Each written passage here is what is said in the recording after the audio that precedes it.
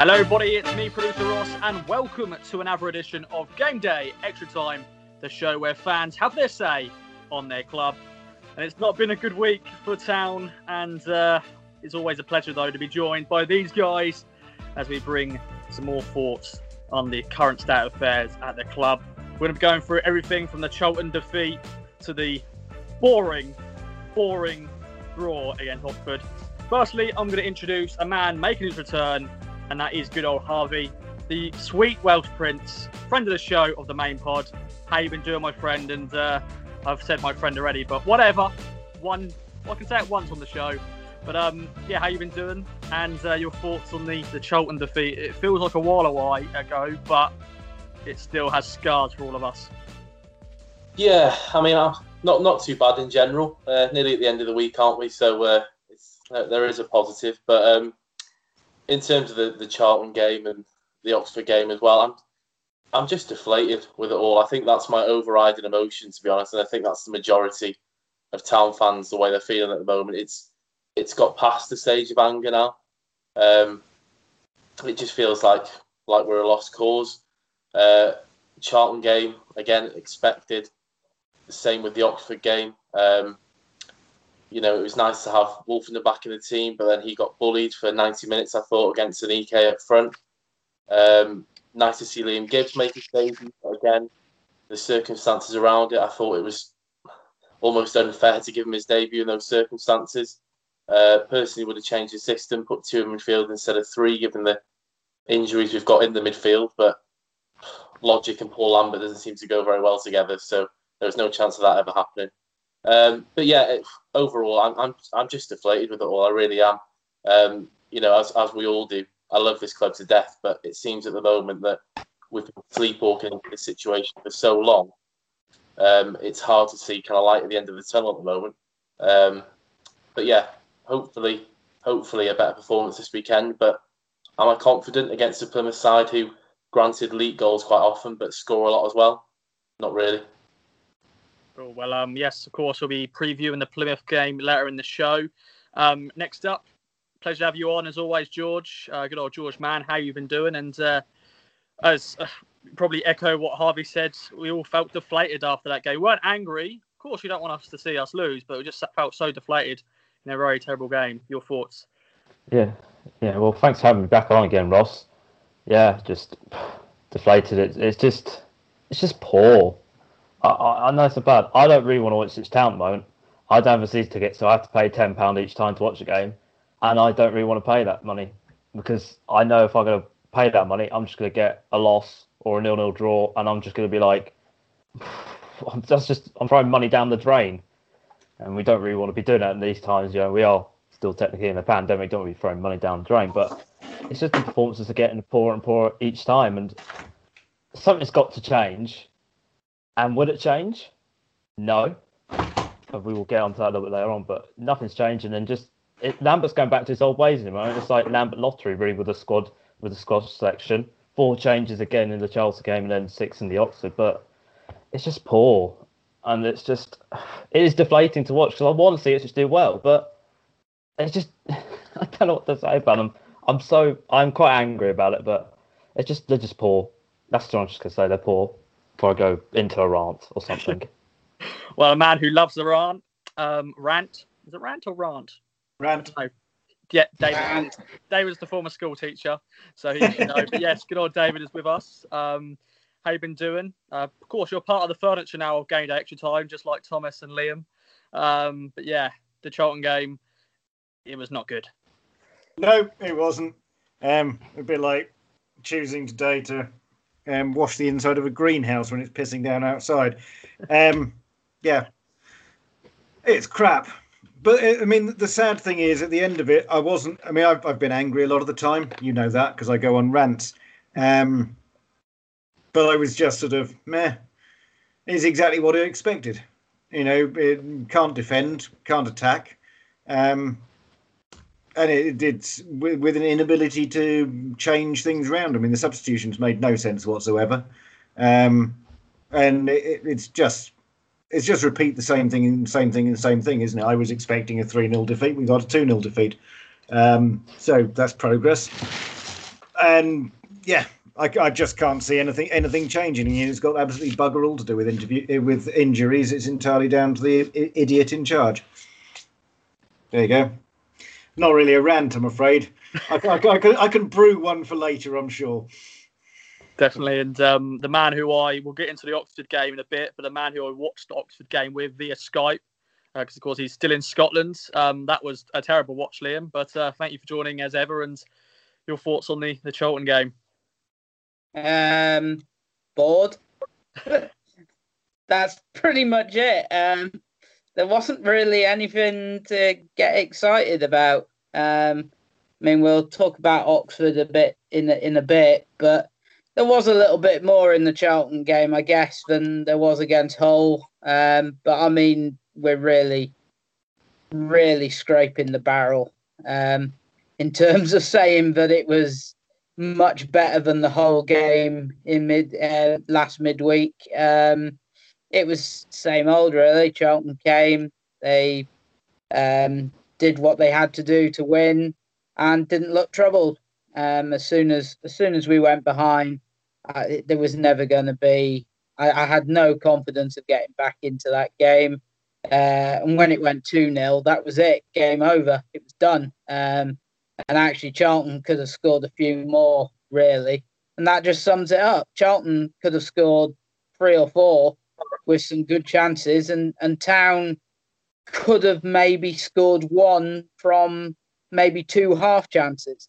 That's the big difference at the moment. And Norwood's gone now, and it was just usual fare. The last few weeks since the international break has thrown up, really. Just nothing there. The formation isn't working, and bored, really. And finally, it is Mr. Game Day himself, good old Thomas, who is very much so wearing and modelling a beautiful, beautiful retro shirt. I'm trying to think what year that is, but what a shirt that is. He'll say, of course, in his intro, but thank you for joining as ever, and then finish off on the Charlton defeat. Obviously, 1996 and 98, the cream and black. Oh, beautiful. So, back in the days, I can't really remember those days, unfortunately, because it's a bit too young for that. But I'd have been 2 when the shirt was released, so don't really remember it too much. But obviously, David. Yes. I've never been terribly into away shirts, but I do remember it. For me, it's Mick Stockwell, that shirt. Yeah, definitely. Carry on, Thomas. Sorry. Obviously, those days were better than what they are now. I'm sure if we're doing this podcast 20 years ago, we'd be speaking much highly about the team than what we are now. So probably just a bit silly for wearing them, really, because it just reminds you what we were. But yeah, in terms of Charlton, again, echo what everyone else has said, it's deflating, poor, just didn't look up for it, really. I still don't really understand how Charlton put in a makeshift defence and we didn't trouble them one bit. You know you're playing a team with a centre-back and a centre-mid and a right-back in centre-back, and you're not going to trouble them at all. It just beggars belief, really. Surely if you're scouting Charlton, you know that they've got troubles at the back, and you work on it during the week, focus on their weaknesses, and then it comes up, works for you on Saturday. But we obviously didn't do that during the week, and it showed on Saturday. I knew as soon as Berg would come on, he'd score against us, and alas, he did. He always seems to whenever he plays against us. It's quite a shame we didn't sign him, really, when we had the chance. But yeah, I say it was deflating. It annoyed me after the game how Lambert then spoke about how our season, we were out of it. January and February was what cost us. Sorry, it's happened before then. It's happened again this season. It's not. It wasn't January, February last year. It was November, and it's happening again. It's all from November now. We've been rubbish, and history's repeating itself, and it's going to carry on doing so if nothing happens. If nothing changes, and unfortunately it won't. So, but yeah, it's rubbish times at the moment. Yeah, and talking about rubbish, go on to, of course, Oxford Tuesday night. Want to go over to you first, Liam? We watched it together, and away point is always good, but oh dearie me, that was dull. Our first target was in the 90th minute, weren't it, or something like that? Well, I can't. I don't. It's laughable that that's even been counted as a shot on target. Header. I mean, it's just a weak header that the goalkeeper's had about 5 hours to just let it roll into his arms. I mean, it summed up the night, and I can't get my head round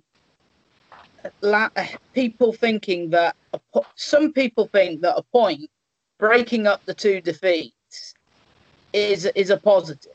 Well, it's away from home, yes, but against an Oxford side who are struggling, yeah, I think they are better than what they have been showing. They have been affected by COVID a few times this season where their games have had to been postponed, so they are a little bit behind.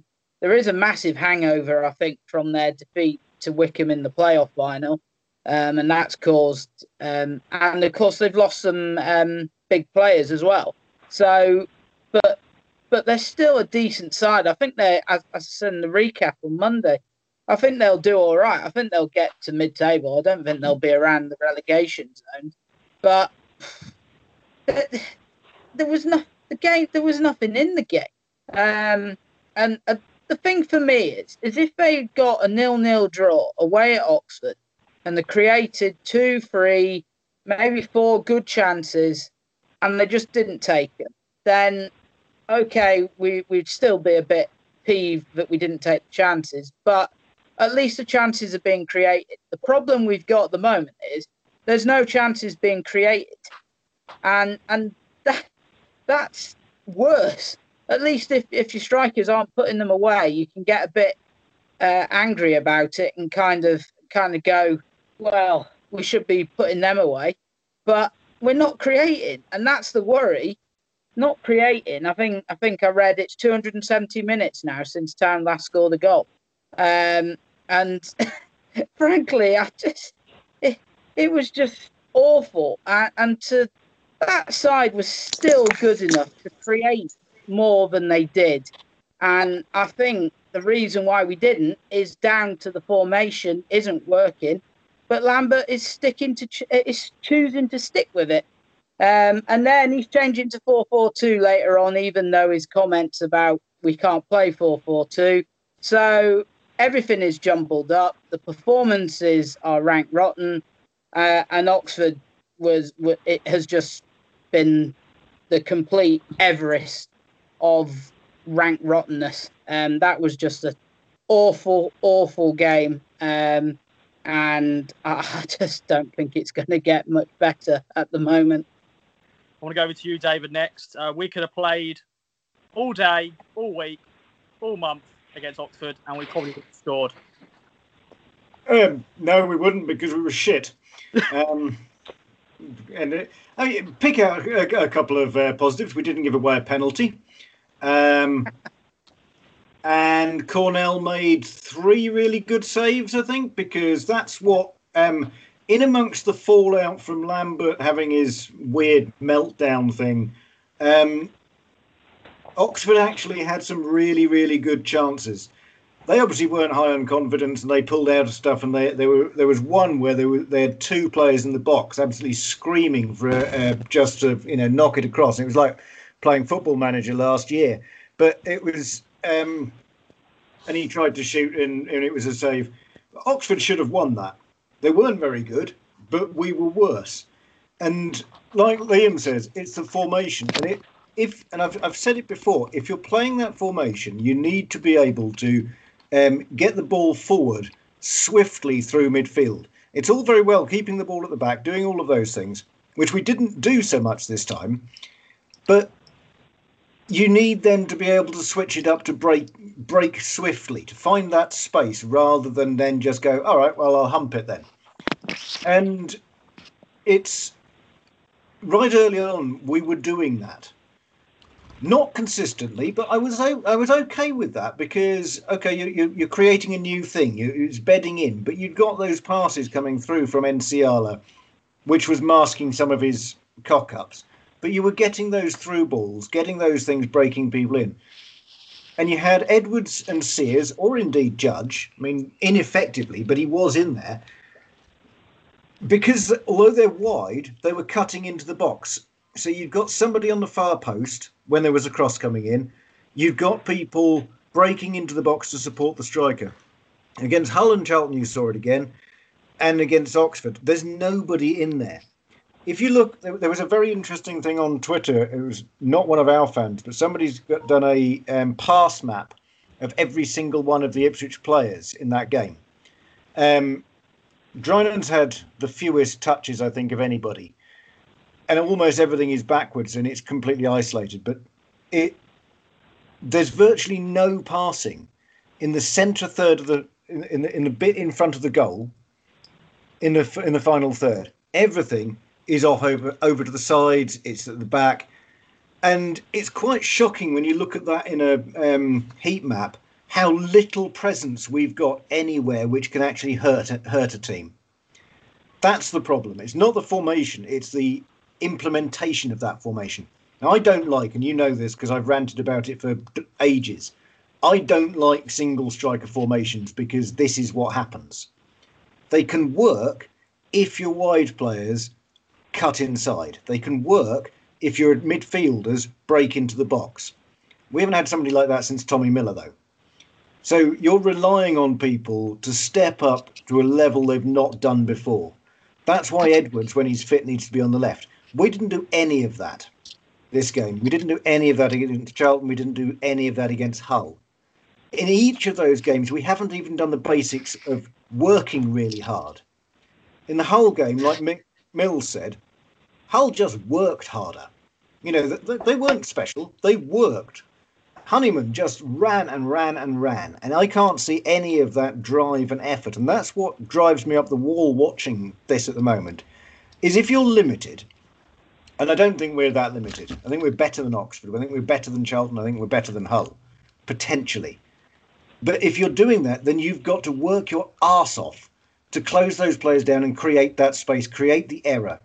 Like Thomas said about Charlton, you know, they've got no defenders. And so we just sort of amble around doing fuck all. In Oxford's case, Oxford are low on confidence. They kept 5 clean sheets this calendar year, 3 of which are against us. You know, and we don't put any pressure on them at all. You didn't have to pick a really inexperienced side there. He chose to do that. At the point where you've lost McGavin, he chooses to bring Dobra in out of the cold. He chose to bring Gibbs in randomly the other game. This game is the first one where Judge, who's been a waste of space, but he is experienced, suddenly sits on the bench. You know, he didn't have to run with a really inexperienced side. He didn't have to have a strike force, which have got about half an appearance between them, for Brantham Athletic under-12s. Because he'd got Jackson, he'd got Hawkins on the bench. He could have gone with a much more experienced side if he'd have chosen to. So he can't excuse that. It's bollocks. He chose that, presumably thinking that it was going to get a result because it was running enthusiastic. But you've got to get the ball forward. You've got to get the ball into the box. Otherwise, you end up with one half-assed header in the 91st minute. And, I mean, we'll come on to it later, but the nonsense from Evans just sort of compounds that. Because that's exactly what we were booing and got pissed off with under McCarthy in the last days. Yeah, any point is a hostage. Keep it, take it is an away point. It's not 2 defeats. It's 3 wins from the last 11 now. That's not 2 defeats. It's endemic and it's carrying on and it's getting deeper and deeper. And the further it goes, the less confident the players are, and you could tell that we were on a par with Oxford in terms of confidence and ability to change things and do things. But you've got players who are completely ostracised. Donatian. You've got a defence, which is... McGuinness has been prone to errors recently. He's young. He's going to. And he's got nobody there to lead him. You've had 2 poor games from Wolfenden, although he's probably the most talented defender we've got there. So the obvious thing for me is to put Chambers in at the back alongside Wolfenden to shepherd him. Because you've got a right back. You've got a perfectly decent, fit right back. who's never, ever once let the club down. I can think of one mistake that has directly led to a goal that Donacien has done, but he won't play him. You know, it's madness. And this is what keeps coming back. I keep coming back to, yeah, it's an away point, but we should have been battering Oxford down. They were there for the taking if we'd have chosen to do it. We didn't choose to do it, and then we make excuses. And it's the same as the Charlton, same as the Hull, same as the. And there's one underlying thing all the way through it, and it's Lambert, and he needs to go. Yes, of course. We'll get on to, of course, Lambert's comments after the Oxford game. I'm going to go over to Harvey. Your boy Cornell was in goal again. Got a clean sheet, made some crucial saves in the game, but oh, how bad was that? We did move up one place. That is the positive, but we should be beating teams like this. We are seriously clutching at straws, aren't we? Yeah. This is what it's come to. Yeah, he did make some good saves, but it's kind of going off what Liam and David said already. It's just so poor, predictable. You know, it's this 4-3-3 system again, as we've discovered, is the root of our problems at the moment with the lack of personnel we've got. I think it's as what Lambert thinks about Jackson when Dryden starts after literally just coming back from an injury. Lambert clearly knows he can't play that lone striker role. McGuinness again, he's made mistakes recently, and I said this for weeks now. I think I've said it on the last 5 pods or whatever with Donacien. It's bizarre to me that he doesn't get a game. I completely agree. Whether it's Wolfenden or McGuinness playing next to Chambers, they need someone vocal next to them, because the mistakes they're making at the moment are just not good enough. Wolfenden was better at Oxford. I will say that. Dobra, a bright spark. He looked like he wanted to do things. Bennett hasn't convinced me, I have to say. He looks like he could score a 40-yard worldie, but then the next minute just run into traffic, do absolutely nothing. His end product is abysmal, let's be honest, or it has been so far. I think he's had a decent run of games now to say that he needs to be better. I don't think we can use the settling in tag anymore with him.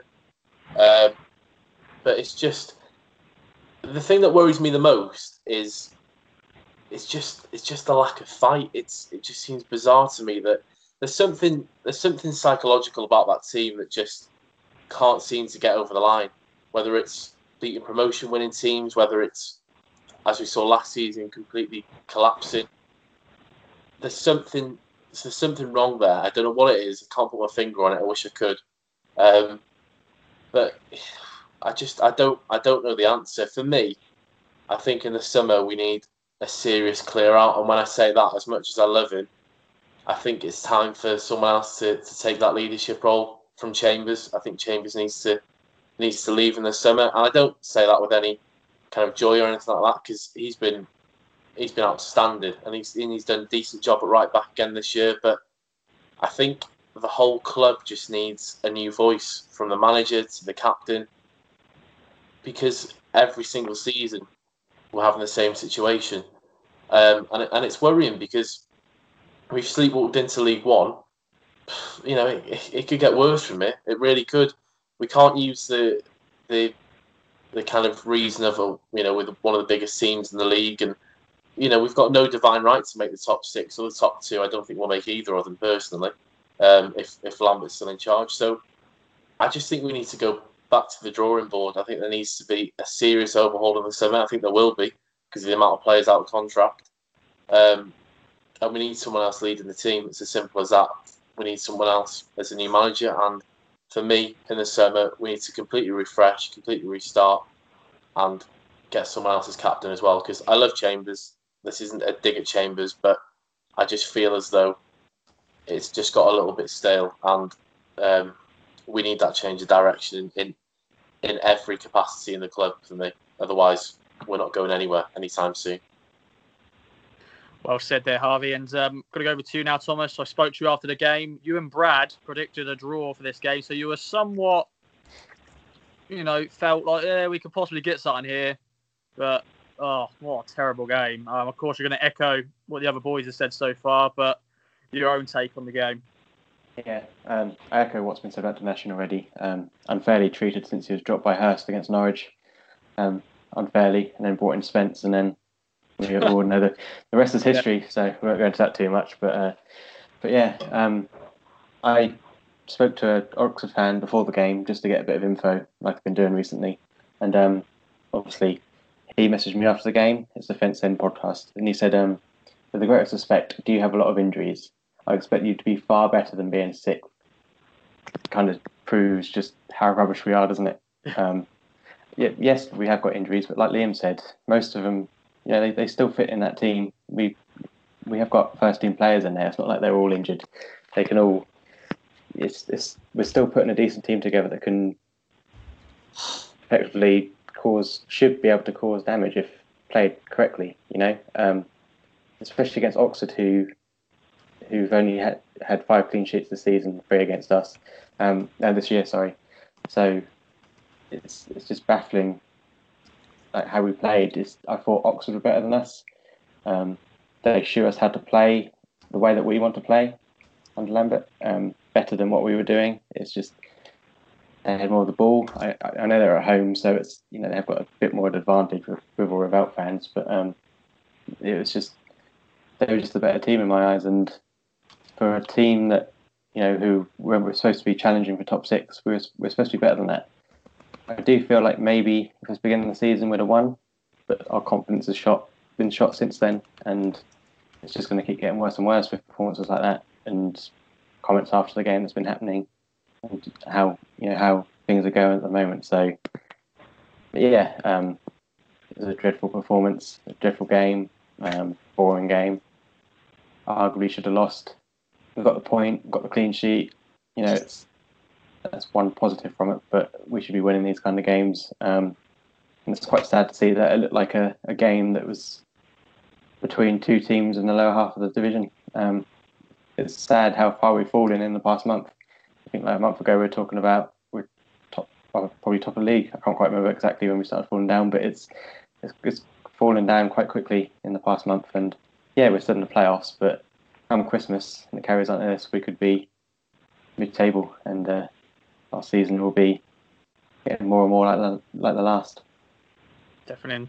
This game sort of mirrored the goalless draw against Burton and the goalless draw against Wigan. I remember going to the Wigan game as a season ticket holder with my nan, and this is the first game I left in the 60th minute. I just turn around to my nan and go, I want to go. So a little backstory there for you guys. But George, can you cheer me up a little bit? Can you cheer me up? There's not many positives from this game because it was very bad. But yeah, your take on it, and we'll, cross a line over this terrible, unforgettable game. Positives. We're 5th instead of 6th. I think that's the only thing. I didn't watch the game, and I'm happy I didn't. I really am happy. And that's bad. I don't want to be saying that. I really don't. But I'm happy I didn't watch it. It's just poor. So I think the first shot was in the 90th minute. It wasn't really a shot, but echoing what all you guys say, it's just poor. I don't know where it's just going to go next. There does need to be a reset. Can we hit it now? Can we hit that reset button now? Yeah. I know it's bad. Just scrap the season now. Let's just change. Let's see what we can do. Just get rid of Lambert, and then see what happens from there. I think anybody else could do a better job than him. He's annoying me. He really is annoying me, and he's making me not like Ipswich Town, and that's something sad. I don't want to be saying that, and I'm saying it. He's making me hate it, and I don't like him. So I'm going to leave it there, please. Yeah, well, as I said after the Charlton game, we all felt deflated. We weren't angry, we were just deflated and just frustrated on how our team are playing. And of course, we're going to go on to the Lambert, Evans and O'Neill comments. We'll go into the Lambert one first. I want to get everyone's thoughts on all these comments. But, it sounds like O'Neill and Evans are backing him, which is not... David's shaking his head, so I want to go over to you, David, first. Your thoughts on the Lambert comments after the game, of course, on good old Stuart Watson of this fine Kings of Anglia podcast and the East Anglia Daily Times. What were you thinking when you were sort of reading these And of course, the audio is out there for you, for people to listen. If you go to the main pod, you can listen to the full interview with Brenna Wally as well, from BBC Suffolk. But yeah. But I listened to it this afternoon while I was soaking myself with a hose pipe, which I have to say was more enjoyable than watching the Oxford game. Lambert, I don't know. I mean, it's a huge amount of distraction on one level, isn't it? Because since he came out with that horse shit, everyone's been talking about that rather than the terrible performance. So you might turn around and say it's a masterclass in deflection. Either that, or he's been smoking something dodgy, because the very first thing, he was asked a perfectly anodyne question. Sort of, what do you make of the performance? Sort of, you can straight back that with, it wasn't a great performance, but we got the away point, and I'll take that every day. Boom, done, bye. But instead, he goes off on one about all sorts of nonsense. Then he follows it up with, "I wouldn't want to be your wife." Fair. I wouldn't want to marry him either. Then when Stu gets in there, then he sort of exhumes the whole thing about squad photos, which hasn't been mentioned for months. There's sort of worse things to talk about since then. But it's either the pressure's getting to him. I know, because he's played for some big clubs. I discovered that this week. I didn't know it before. He's played for some big clubs apparently, and there's a lot of pressure there because they're big clubs that he's played for, which I took slight umbrage at, because I think Ipswich are a big club, but maybe not anymore. But so much of it is just nonsense. When he was having a go and saying, "You're running down the youth players." Well, no, that was him. He's the one who's done that. And I can see where he comes from because he presumably isn't on Twitter under a sort of a pseudonym or something like that. So he doesn't see that side of things, which I think that is probably a good idea from his point of view, because otherwise he'd be hiding under the stairs somewhere. And the position that someone like NCR has been in, because he is on social media, isn't great. But he would have heard boos, and that's if we were in grounds, he would know that. And I think that he's deluded if he thinks the East Anglian and Stuart Watson and company are stirring things up and being unduly negative. I actually think that the East Anglian and company are being studiously fair. And the number of times when I shout at podcasts and newspapers written by Stuart, by Andy and things, and just because they're being too nice at times. And I know that's their job. They've got to be incredibly fair. We as fans don't have to be. And if after all of those years managing big clubs and playing in Germany and coming from Celtic, then he doesn't realise the difference between fans' heartfelt gut reactions to shit performances and what local media write, then there's a significant problem in the way in which he manages, and he is a football manager. I'm inclined to think that it was heat to the moment, and he's frustrated, he's stressed, he's under a lot of pressure, but it's bullshit. And if you add all of these things up, and Lee O'Neill's nonsense, we're all backing the manager and everything's great, and have a strawberry, which I didn't even bother to read, because he's not going to say anything. If Evans is actually sort of sounding out managers at the moment, and Lambert's got the Plymouth game to keep his job, he's not going to say that. Lee O'Neill's not going to turn around and go, "Yeah, he's got one game to save his job because we think he's shit as well." He's not going to say it, is he? So there's absolutely no point in listening to it, because it's going to be a platitude. The fact that it's reached the point of 2 votes of confidence now, one today from Evans and the Lee O'Neill nonsense, says that they know behind the scenes that there's stuff that's going wrong. The fans aren't happy. It's not just the East Anglian. I've made a point every single time I've been pissed off with something at the club and a performance that I've included the club in my tweet and things. I haven't just done the hashtag ITFC. I've made sure I've atted Ipswich Town because I want them to know just how pissed off everybody is. The club know.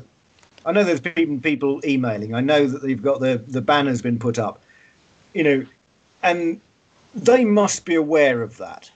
The only reason, to my mind, Lambert's got a job is because of COVID. Regardless of stupid contracts, he kept it last season because we weren't in the ground. He's kept it this season because we're not in the ground. And Evans' non-statement today is the same thing. I mean, besides trolling the fans with "careful what you wish for," which just really got up my nose. I actually don't have a problem with Evans as owner. I think he's made mistakes, but I think every owner has. There are worse ones, there are better ones. I don't have a problem with Evans as an owner. However, I do have a problem with him tonight because that's shit. And if we were in the ground, he would know far more. But trying to suggest that the reason why we're unhappy as fans is because we're watching it on iFollow, that's bollocks. The reason I'm unhappy is on account of the fact that performances are shit and we're losing. If we were winning and we had average performances, you can go, okay, meh. I've seen that plenty of times. I started watching under Bobby Ferguson. I haven't had great deal of time in my 30-odd years of watching Town where I've gone, this is a fantastic side, this is breathtaking, I'm well up for this.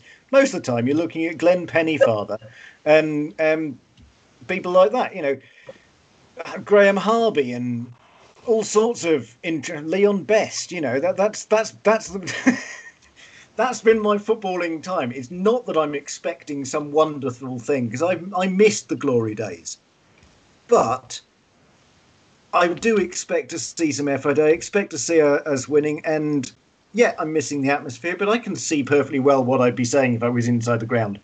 And if he or Lambert thinks that any of that is good enough, and it's just and it's not just deflection, then there's an even bigger problem at the club than I thought there was. Lambert's talking shit. Evans, I think, is just covering his arse in a sort of wave of platitudes, and Lee O'Neill is pointless. So, I mean, at the end of it, like most votes of confidence, it's pointless because you get a vote of confidence when things aren't going right. And then normally about 3 days later, they're gone. I said way back that I thought that he'd got until November international break to prove where things were, and then if he wasn't, because that's what he's done, that's what Evans has done with other managers in the past. It's what we've done with Jewell, it's what he did with Hurst and so forth. And I still think that because we're only just into December, we've got a little break coming up after Plymouth. I still think that if we lose against Plymouth, he's gone. Regardless of what Evans has written or anything else like that, it'll be thanks for your efforts, all great. By the way, here's Paul Cook. Well, Harvey, your thoughts on the Lambert comments after the Oxford game, and then Evans and O'Neill basically giving the vote of confidence to Lambert to, well, he's going to be here. Utterly bizarre. The Lambert comments. I mean, if that's not a man under pressure, I don't know what is. He's saying every single press conference, it doesn't bother me. It's not bothering me at all.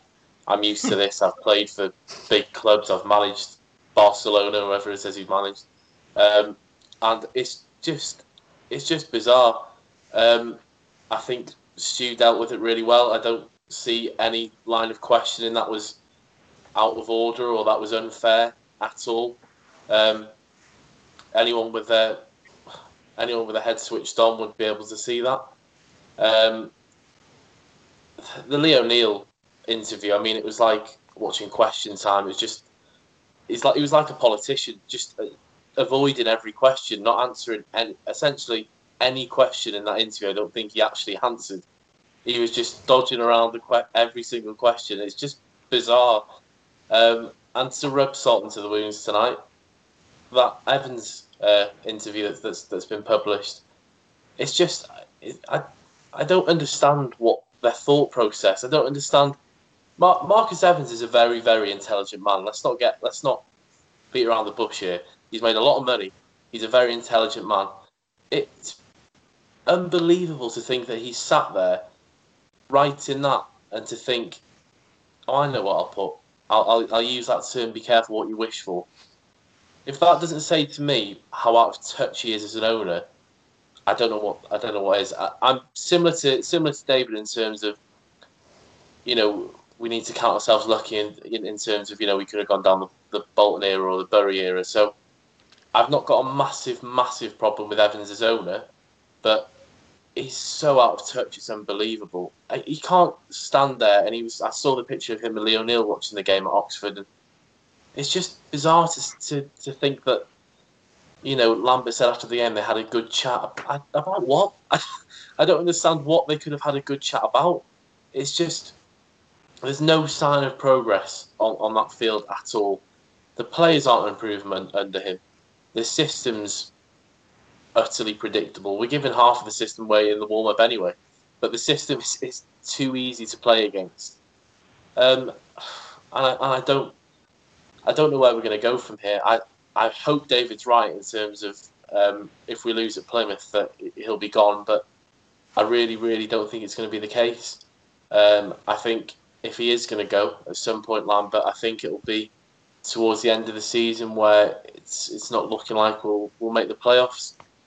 I really, really hope it isn't, but it's just bizarre. I mean, just quickly going back to Lambert's comments, I was listening to the Peterborough and Darren McAntony's podcast on Wednesday, where he was basically making reference to clubs' injuries, and that he said that regardless of what happens in a season, that's no excuse. That's what you go out and get your recruitment for. That's why you have squad depth.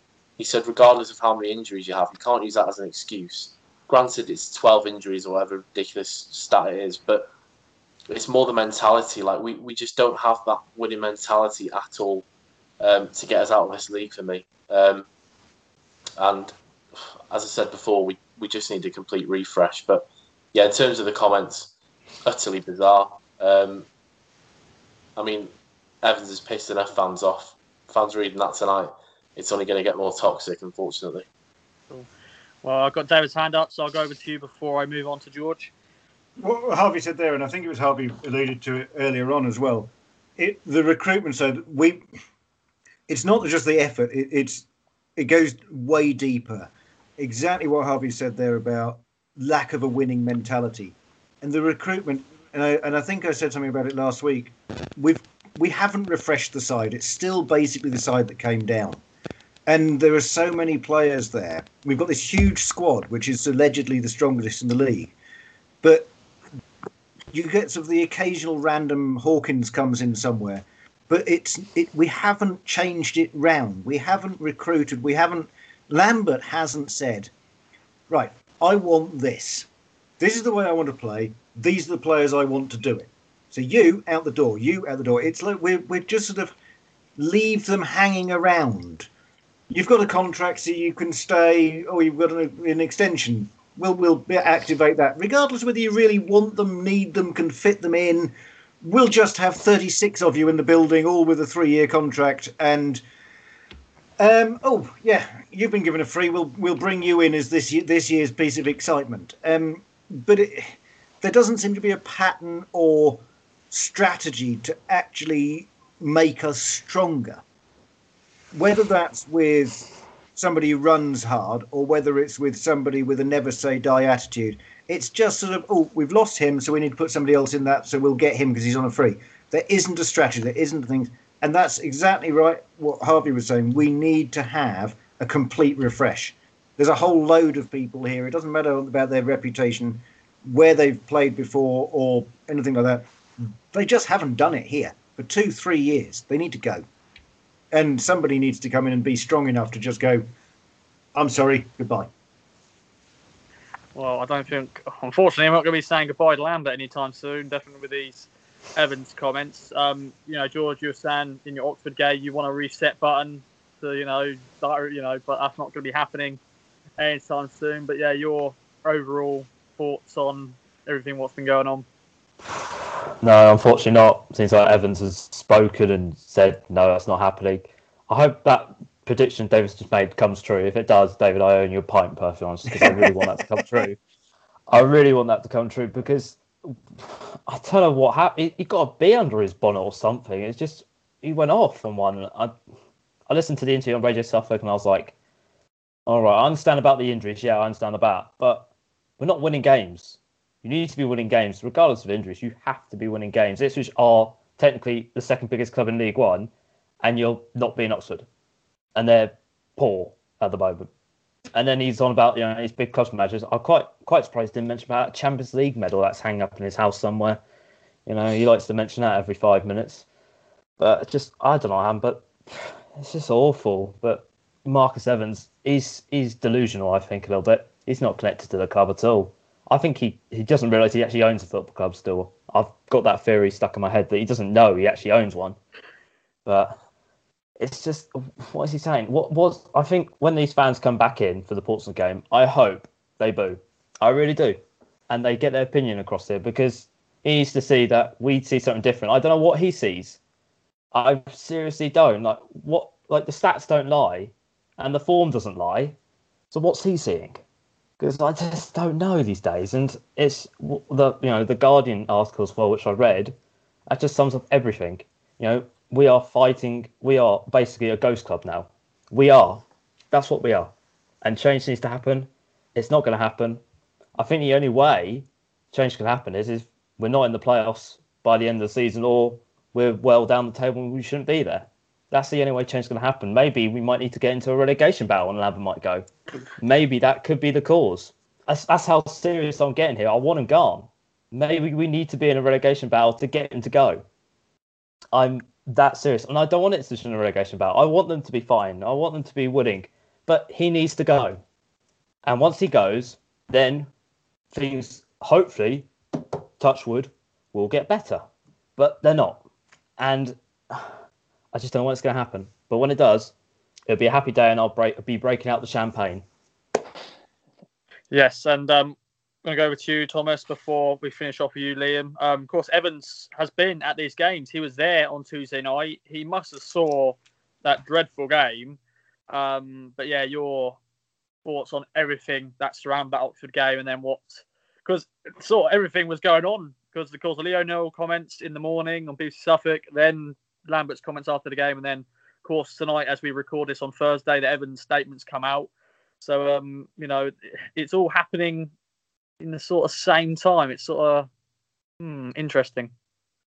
Yeah. What I don't understand about Evans is really he was there Tuesday night. He could just said, and he's given a statement today. What is he seeing that we're not? Because what I'm seeing is complete dross, and everyone else here is seeing rubbish. But Evans, for some reason, seeing this marvellous football that we're playing under Lambert all of a sudden, and he's backing him. It doesn't make sense to what exactly he's seeing and what he sees with what we see. I don't know what it is, whether it's because he's deluded, maybe it's because he's at the game and we're watching on iFollow. I mean, he's already made that reference today, so maybe it's that, I don't know. But it's baffling.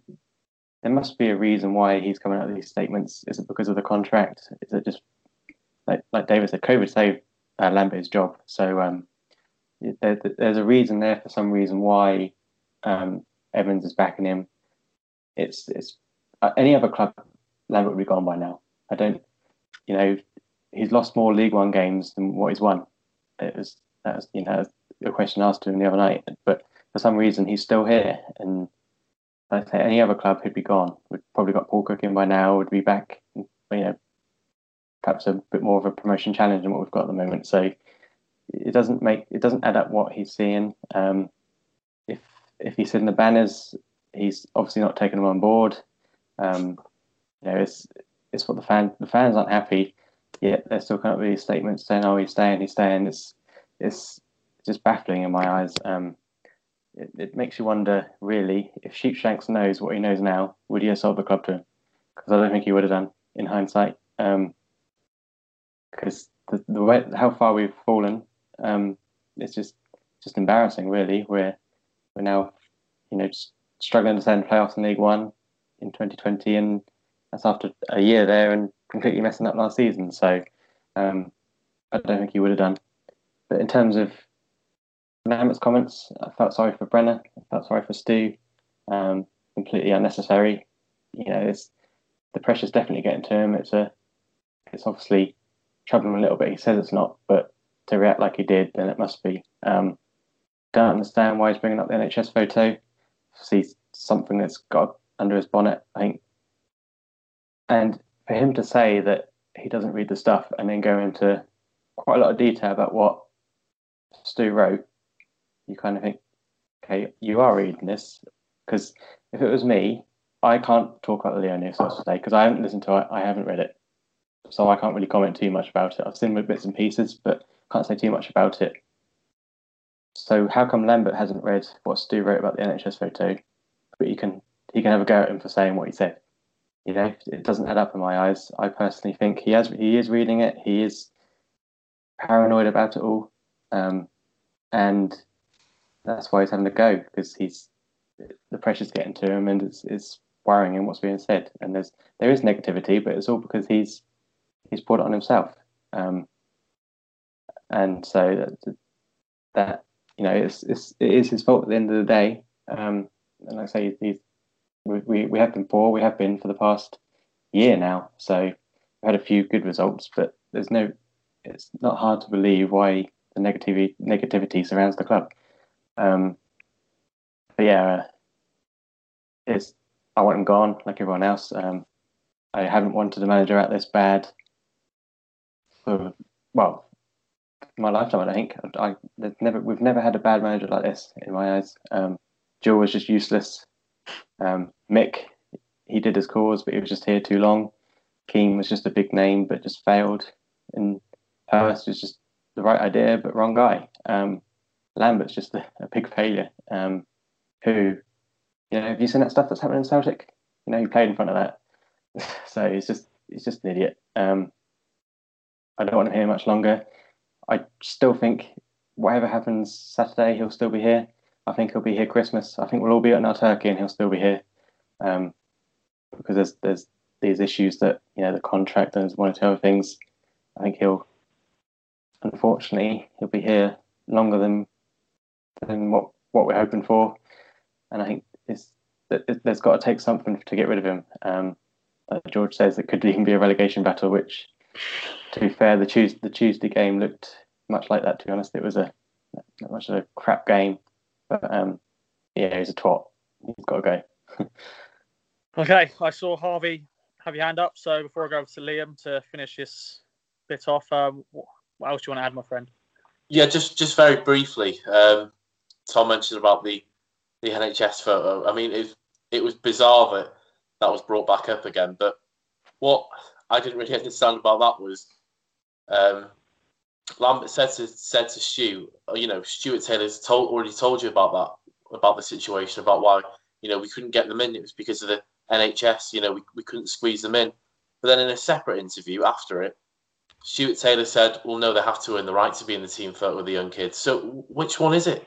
It's bizarre that the lack of communication is just staggering. I mean, it's just like they don't know which direction they're going in. So was it the fact that they have to earn the right to be in the photo, or was it the fact that they couldn't fit them in, which I think is an absolute bollocks excuse anyway?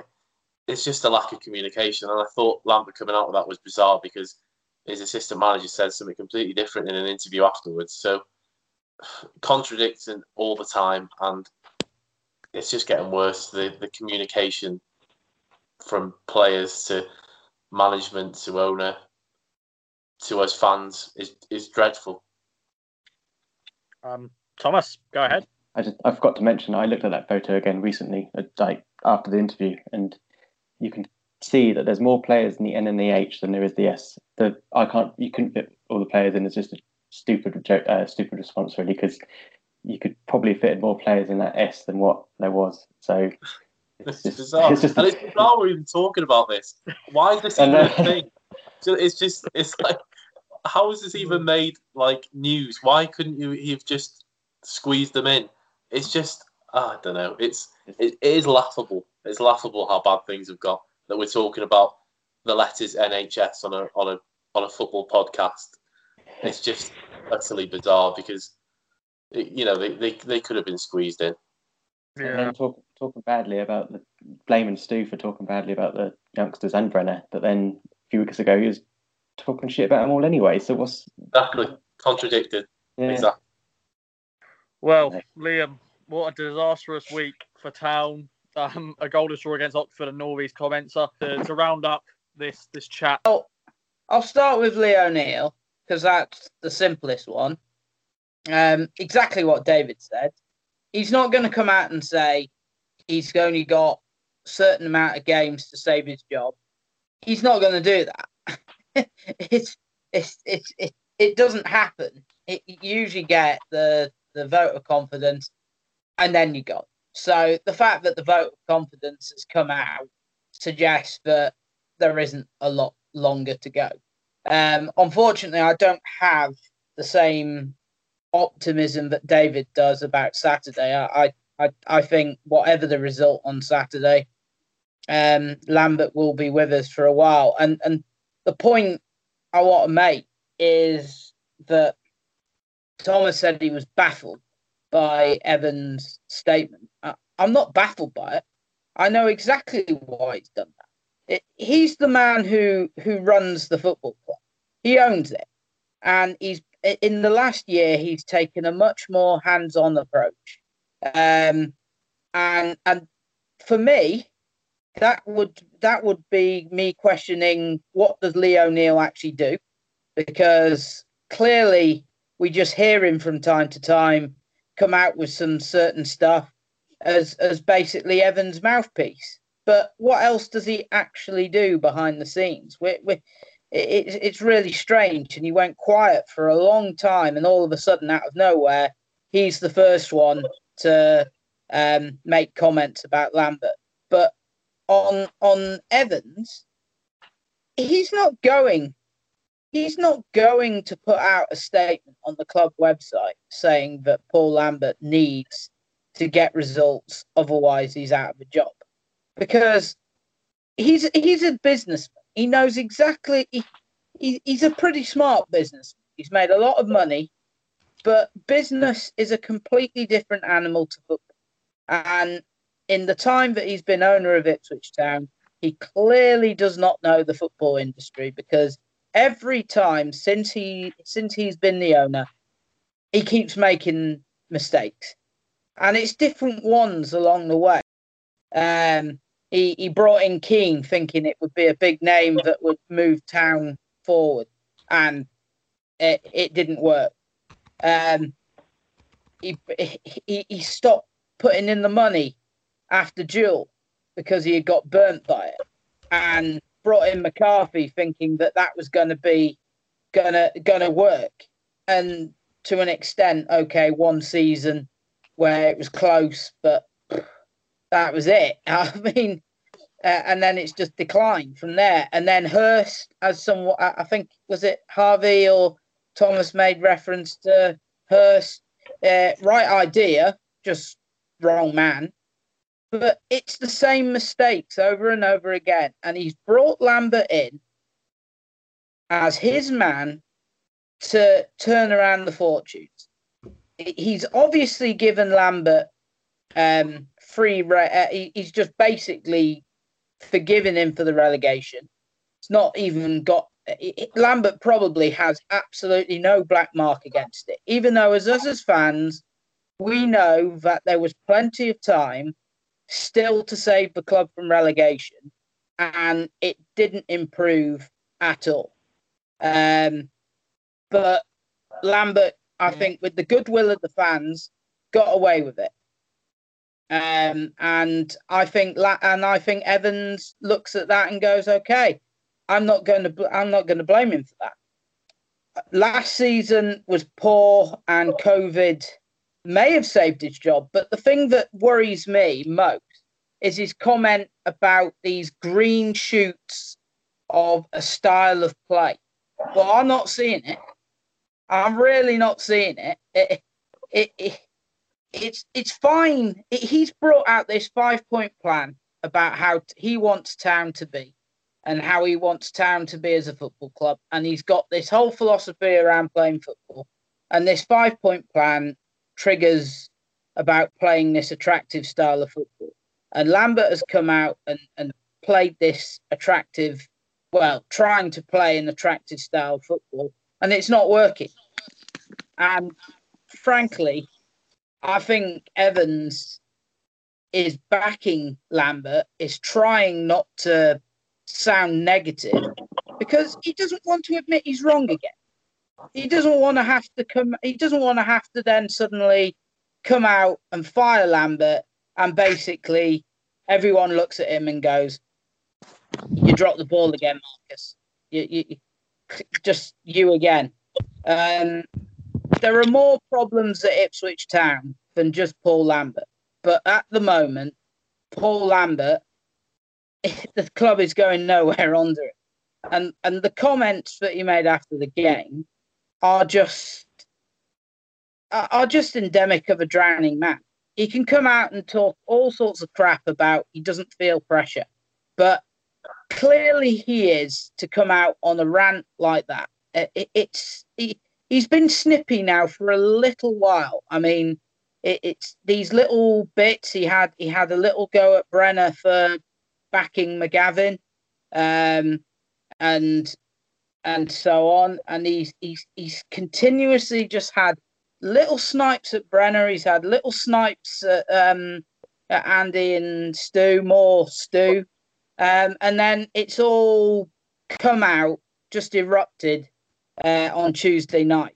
And it is just, I think, a drowning man. I think there is I think he is trying to deflect away from the performance, but I think he's drowning. I think he knows that he's lost the fans, and he is trying everything to keep his job. I think he's trying to pull the rug over everyone's eyes. He's trying to get, especially Evans. He's trying to get Evans to be more sympathetic with the fact that there's injuries. But this issue with the style of play that has been boring now for a little while, and Town have got a few results out of it, but it hasn't been convincing, has been going on for a lot longer than just this little run of about 4 or 5 matches since the return from the international break. And frankly, I think he's drowning. And if he wants to talk about big clubs, I mean, he made reference to what happened at Celtic at the weekend when your adopted Scottish club knocked out Celtic in the league. You only like Ross County. You don't know anything about them, but you only like them because they've got your name in it. But Celtic, got a lot of players called Ross. Yeah, okay. I mean, most people don't know a lot about Scottish football, but Celtic and Rangers across the globe are pretty well renowned, and their fans are pretty passionate, I think is a really polite way of saying it. They are very, very, can get very extreme, both sets of the Old Firm. And what you saw on Sunday is a lot of things that have gone on for years and years and years from Celtic and Rangers fans, where they can get very aggressive. The same thing happened when Rangers were going bust. Well, if Lambert keeps talking about this big club mentality and that he's played in front of these fans at Parkhead who were trying to rip down security fencing, then if he isn't feeling any pressure, then maybe as fans should be running outside Portman Road and trying to break down the door to get to him, to make him actually understand the feeling of anger that the support base have got in the fact that he just isn't the right man. But he won't go. He won't go for a while. I don't think it'll be as long as the end of the season. I think if things don't pick up soon, then I think there's going to be trouble ahead for him. But my biggest fear is I just don't think that they're going to pull the trigger quick enough that will potentially save the season.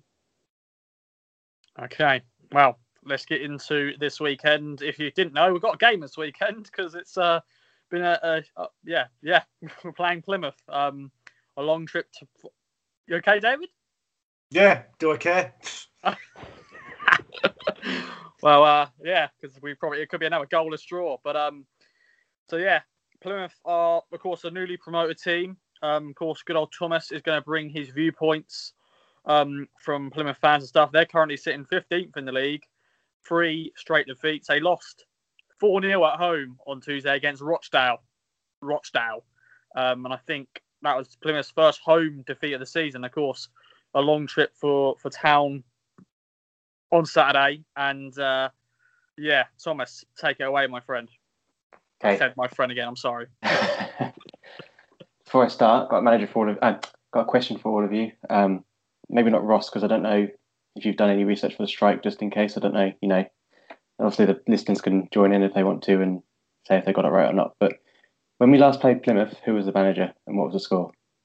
And then I'll get back to that. Have a think about it. And then when I've done my bit, we'll get the answers. Is it Paul Mariner?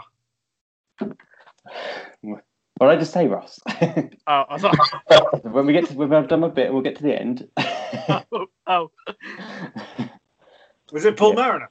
It was Paul Mariner, yeah. Is it Paul Mariner? Yeah. Is it Paul Mariner? It was Paul Mariner, yeah. That didn't work I out knew it well. was Paul Mariner. What was the score, though?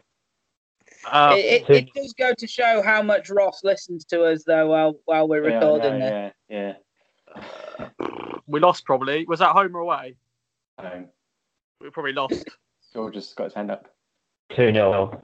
Bradley Wright Phillips scored. Yeah. They've scored one of them. And I can't think he scored the other one. There we go. Sorry for ruining your question. Back to Plymouth and their season. I spoke to the Argyle Live and someone else called Ryan, who's been able to give me some feedback. Firstly, I asked him about how it felt to get promoted during COVID, because that's quite a big talking point, really, because none of us have experienced that as Ipswich fans. But for Plymouth, they've obviously got promoted through PPG, so it's quite a different story to tell, really. And he said, going up during the COVID enforced break was certainly odd. It's obviously not the way you want to go up, but I still made sure to celebrate the best I could. It was during a pretty dark time for everybody, and every little thing we could cling on to was well worth it. This may be biased, but they fancied the fact that they may have managed to win promotion if the season did go on to its conclusion anyway. So probably would have got promoted anyway, but COVID just helped along the way, I guess. In terms of their season, it said if you'd spoken to them before Tuesday night, they'd been content. But as you said earlier, they're unbeaten at home and hadn't won away until Tuesday night. Then, of course, Rochdale came to Home Park and put 4 goals past them, and suddenly the mood around the place could be hardly lower. In terms of the side on Saturday, they'll most likely stick to a back 3, and the only real question will be the setup of the midfield. They'll probably go 3-1-4-2, but recently that hasn't suited Tyrese Forner in the 1 position. So, person I spoke to at the Argyle Life wouldn't mind if they went for a 4-3-1-2 with somebody alongside Forner. He's hoping for Danny Mayer to be back. He's integral to our creativity going forward, and his absence across the last couple of games has been noticeable. Standout players, they've got Luke Cliffcott. He's excellent as a poacher this year, and indeed in the second half of last season. They haven't had that many young prospects come through across the last decade, so we're sometimes guilty of overhyping them, but when they do come through, they're sometimes guilty of overhyping them when they do come through, but Cliffcott feels very different. He's already delivered in Leagues 2 and 1, and there's another we certainly notice when he's missing. And also keep an eye on another young prospect in goal too, called Mike Cooper. He's been a bit hit and miss so far, with a match-winning performance against Blackpool, but some forgettable moments along the way. In terms of their manager, apparently he still has a board level of support. Seemed to connect with the fans last season a little more than his predecessor Derek Adams did, but that's a lot easier when you're winning games. The real test will come as the season goes on, though I think most Argyle fans would be happy with mid-table. I still think he's a talented young manager who will go far, but yeah, still has a fair bit to prove. And in terms of Saturday, they're not too confident. They've taken 1 point from the last 4 games in the league, and whilst I want a home game to give us a chance to turn things around, the scars from Tuesday are definitely going to take some healing. However, the return of fans might just be enough to spur them on a little bit. So, in terms of Plymouth, I'm not confident, but then again, neither are we. So, it's going to be an interesting game. Another goalless draw. Yeah. Yeah. I was going to go 0-0 myself. There we go. I think we've got a long trip down there. I see confidence isn't going well. Lambert's shouting at the media. We're not performing. We've still got injuries. I can't see us losing, but I can't see us winning. So I can't see us scoring. I'll go 0-0. Okay. Well, I want to go over to you, Harvey. Good old Frank Nouble. Frank Nouble plays for Plymouth as well. How are you feeling going into this one, and how would you set up? Yeah, I mean, regarding Frank Nouble, his kind of my best memory of him was that Blackpool away game that I was lucky enough to be at, where I think Paul Taylor scored his only goal as well for Town, didn't he? When we won 3-2, that was that was a good away day. I would put money on a Frank Nouble hat trick. To be honest, it wouldn't surprise me. The majority of the time at Town, he looked utterly useless. It's just that luck that he's just going to turn into Ronaldo on Saturday. In terms of Plymouth himself, like Tom said, Ryan Lowe's he's got this philosophy of free-flowing attacking football, which I think the higher up the leagues you go with a team like Plymouth, I think it can be found out quite quickly. Personally, I would go with a 4-4-2. I think against a system at 3 at the back, I think that could work quite nicely for us.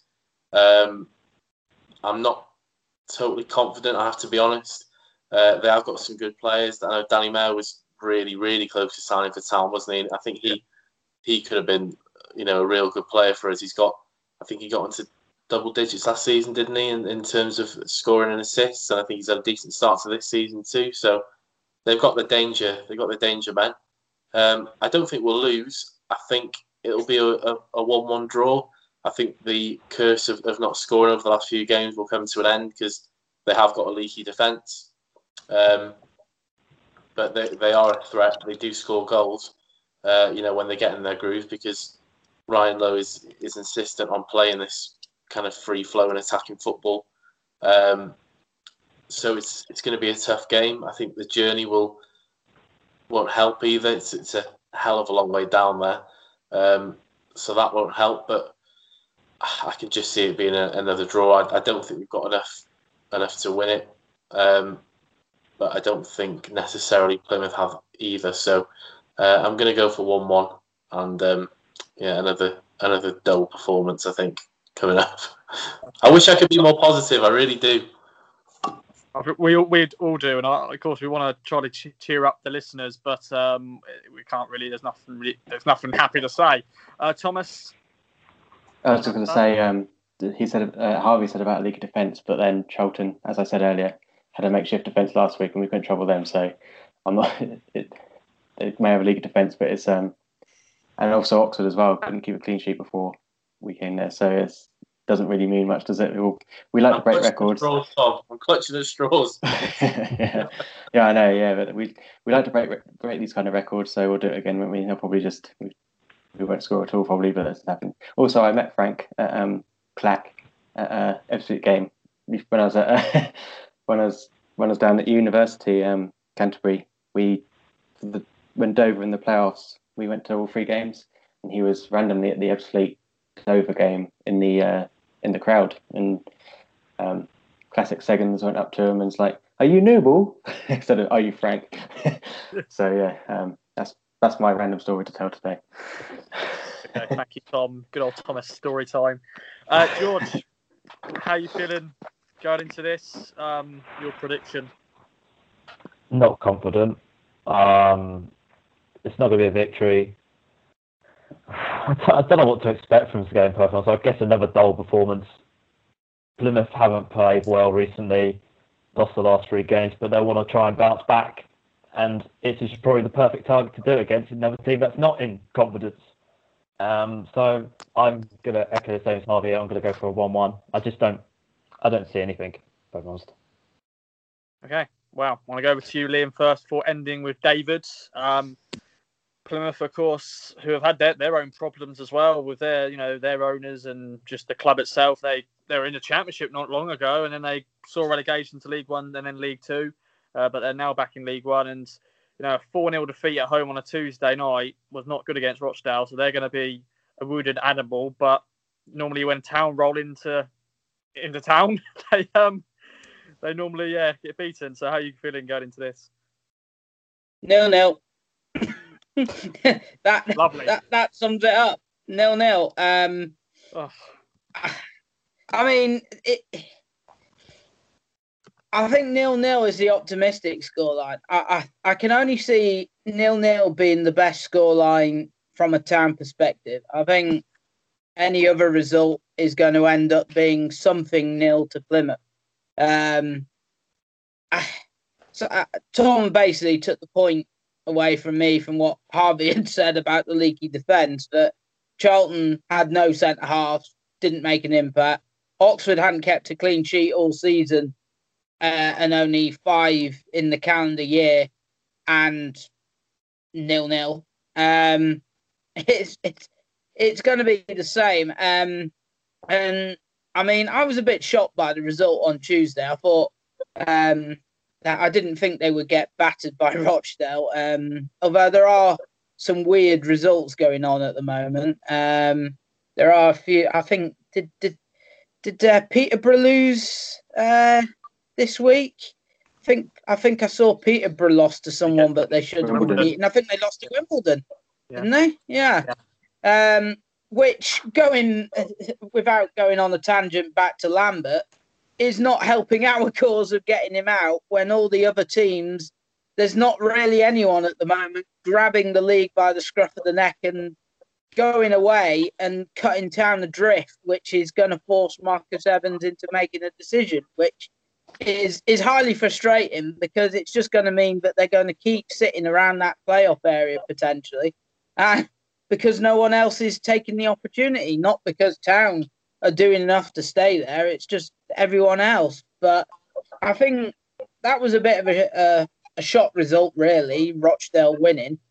I think Plymouth are a bit like my hometown club, Crewe. I think young manager David Artell is the manager of Crewe. He retired and became the manager, and it took a while for him to get his philosophy through. But as we saw when Crewe came to Portman Road, they played some decent stuff without obviously unlucky not to get anything out of the game.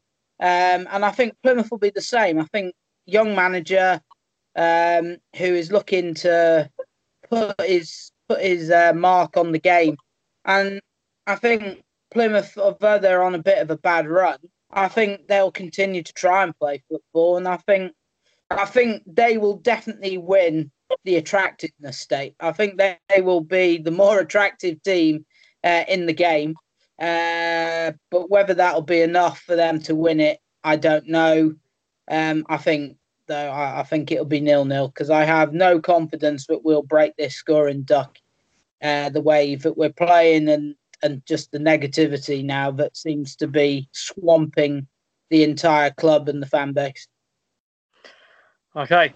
Well, David, I remember going into these previews at the early days of the Game Day Extra Day Time pod. We're all confident, going, yeah, we're going to win this. Yeah, happy days, against these sort of sides. Oh, how it's changed. How how you feeling going into this and your prediction? I seem to. When we looked at these 6 games, I thought that Charlton was the most winnable of those. I thought we'd lose to Portsmouth, and I said then that it would probably be a draw against Plymouth. I thought we'd lose to Hull, so I'm sort of, I wasn't optimistic of these 6 games. Still not. I think it'll be 2-1 to Plymouth. What score? Yeah, go. Well, the one is one of those ones where, at some point, one of those sort of random looping headers going into a goalkeeper's arms is going to get deflected off the back of a seagull. So I'm not expecting us to have lit the world up and or anything like that. I just think that there's going to be a sort of a useful passing sort of herring gull off the Atlantic. So they've got Grant, haven't they, who was on loan here. I didn't think he looked bad when he was on loan here. And they've got Noble. Noble's guaranteed to score. It'll be shit. And we'll lose. And one of my best friends will then be on WhatsApp for the entire evening, taking the piss when he hasn't been in touch with the last 6 months. So he's a lifelong Plymouth fan. I got into trouble at university because of Plymouth one time. Ipswich played Plymouth and we beat them, I believe, 3-0 on that occasion. And we decorated the halls of residence with Ipswich and Plymouth colours. And obviously I was the only Ipswich fan up in Lancaster. He was the only Plymouth fan up in Lancaster. On my way out to the pub, because he decided he wasn't going to listen to anymore because he was losing 3-0, we went to the pub. My Everton supporting friend set fire to the posters that we'd put up in the windows, keeping everybody on campus illuminated about the score.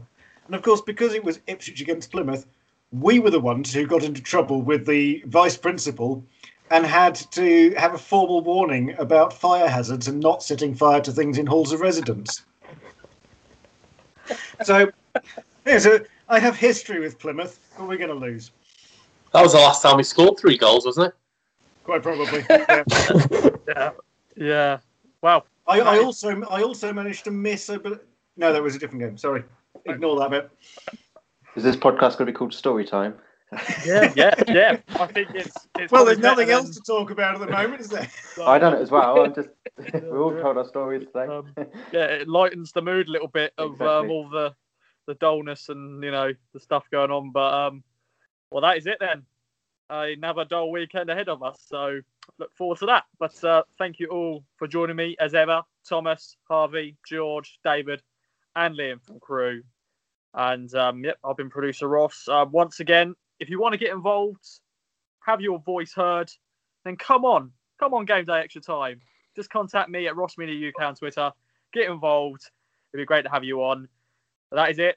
And we'll be back next week for some more chats about the Saturday game. And of course, previewing the Portsmouth game. 2,000 fans will be in attendance. Hopefully, David, Thomas could be there.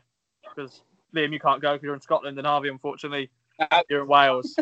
George, you say you don't have a season ticket. So we could be seeing, hopefully, Thomas or David in the ground. So wait and see on that. I've done my thing. Okay. Wait and see. I haven't yet, but I will do. Oh. Okay. All right. See you later, guys. From true crime to football, Brexit to folklore. For more great podcasts from Archon, head to audioboom.com/channel/Archon.